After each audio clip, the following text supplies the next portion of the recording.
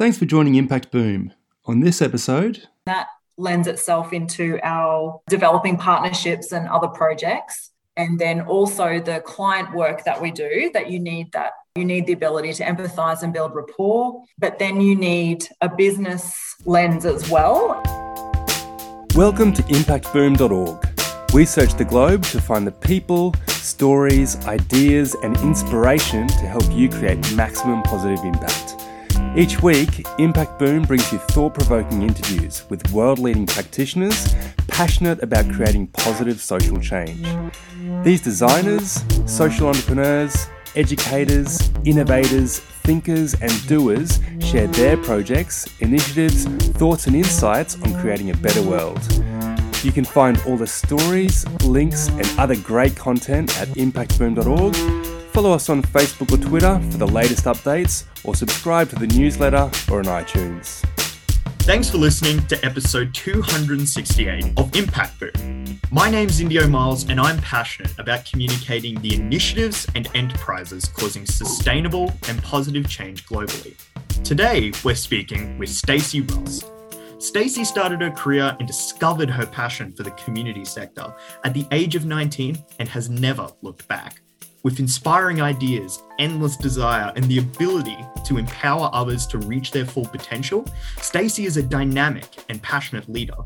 With qualifications in human services and community development, combined with strong management skills, Stacey helps deliver outstanding results for the community sector through her role as CEO of the Centre for Women & Co.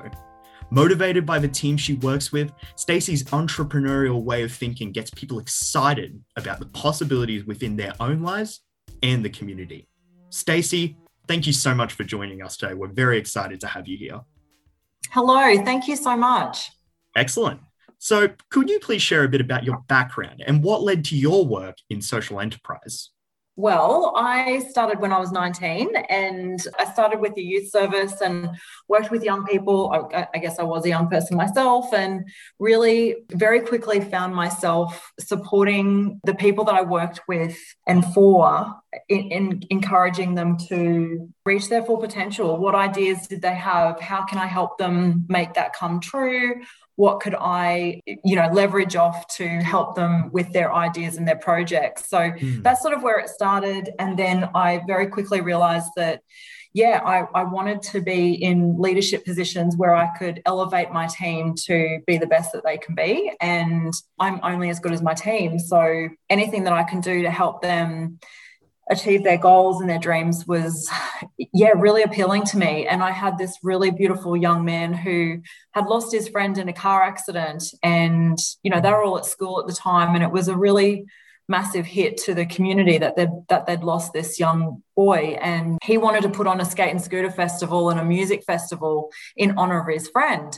And I was like, okay, let's do it. Let's do this. So wow. we spent quite a few months and more young people came and became involved in it. And there was just this beautiful energy and they created an incredible event where they had lots and lots of different music artists and collaborators come together in a rural town and put on this incredible festival in honor of their friend. And I guess that's where I sort of started going, okay, look, we know that there's these systemic issues in the community, but there is so much untapped potential around innovative ways that we can work. And so fast forward a few years, I got into the women's sector and I had completed my degree in human services and majored in HR because I just needed that piece of paper to say that I could be a manager. And I hardly remember anything from my degree because it was, hit the ground running and you quickly learn on the ground. And so my introduction to social enterprise was when I was running the women's service and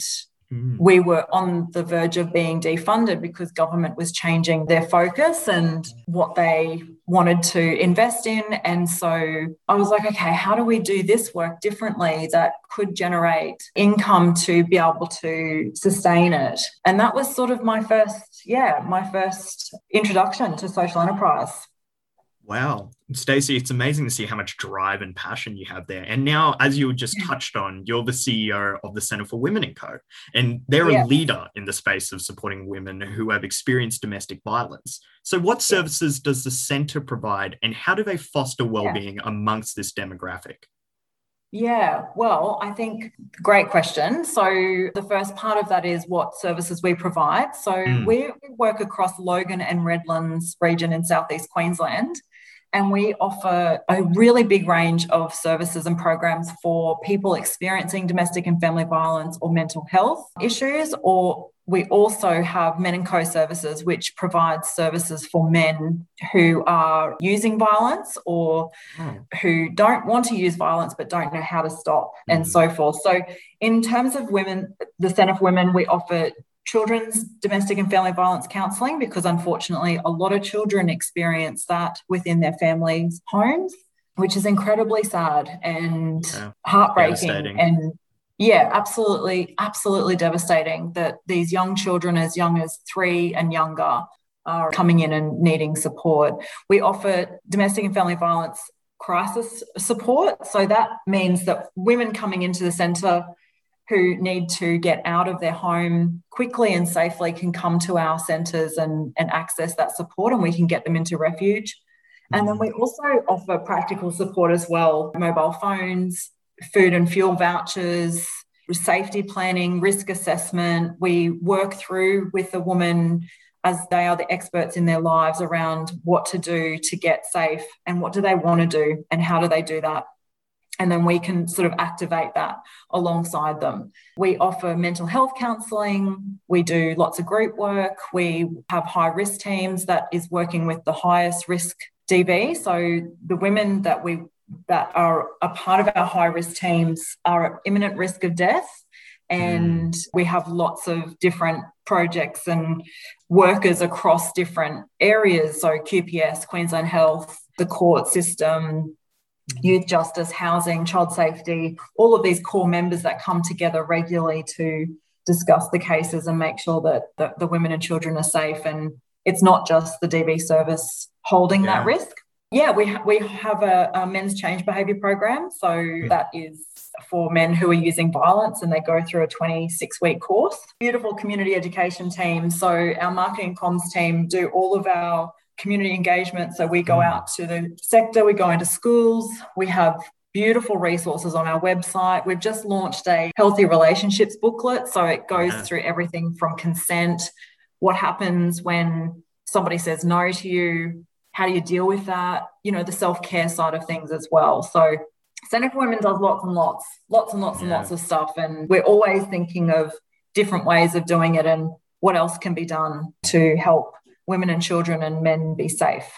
It's such an extensive kind of range of programs that you're offering at the centre, and it's fantastic to hear how you're branching out into different areas as well. Yeah. And Stacey, when we were just talking before about your professional educational background, you really had a focus in the area of human services and counselling and working with the community. So what skills did these experiences teach you, and how do you believe that these skills are critical to succeeding in the social impact sector? Well, I think, my qualifications, I think what I've been able to take from them is that there's theory alongside the work that we do. There is the practical component and the relationships that you build with people, and that lends itself into our developing partnerships and other projects. Yeah. And then also the client work that we do, that you need the ability to empathise and build rapport, but then you need a business lens as well in leadership within the community sector. And one of the things that I missed just speaking about, is our social enterprise. So we have a social enterprise as part of Centre for Women, and that is her platform. And her platform has 2 components to it. We have her space and then her shop. And her space is our co-locating workspace down here in Underwood, where you can hire out the entire centre as an event space, or we've got different meeting rooms and different workshop spaces. And all of the revenue goes back into programs and practical support, so mobile phones and so forth. And then we have her shop, which we sell really cool, empowering T-shirts for men and women, stationery, bits and pieces and that's always going to be an ever-evolving space, as being a shop is. So, yeah, that sort of goes hand in hand with my qualification around human services and the range of, the diversity that comes with that. And I did some other stuff around leadership and business management and Australian Institute for Company Directors course, which was just incredible as well. So it gives you that whole overview of what it takes to run a business, but also with that human component to it. Yeah, sorry, I think I answered that. I'm not sure if I answered that well enough. No, you 100% did, Stacey. And it's very clear, as you mentioned at the end there, that intersection kind of between your background, the center, and then that social enterprise aspect. And I wish you all the best with that venture as you move forward. So, Stacey, now let's look a bit more on a broader level. What support do you think could be offered federally, whether this is from the government or even the private sector, to help respond to the cyclical issue of domestic violence?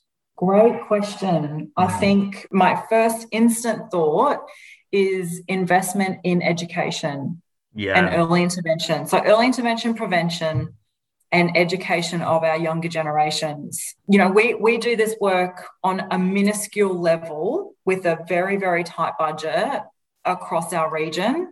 But if there was opportunity for the government or the private sector to help at a larger level, that's what I'd be speaking to them about, is the early intervention prevention space. Where can the education department be involved in this?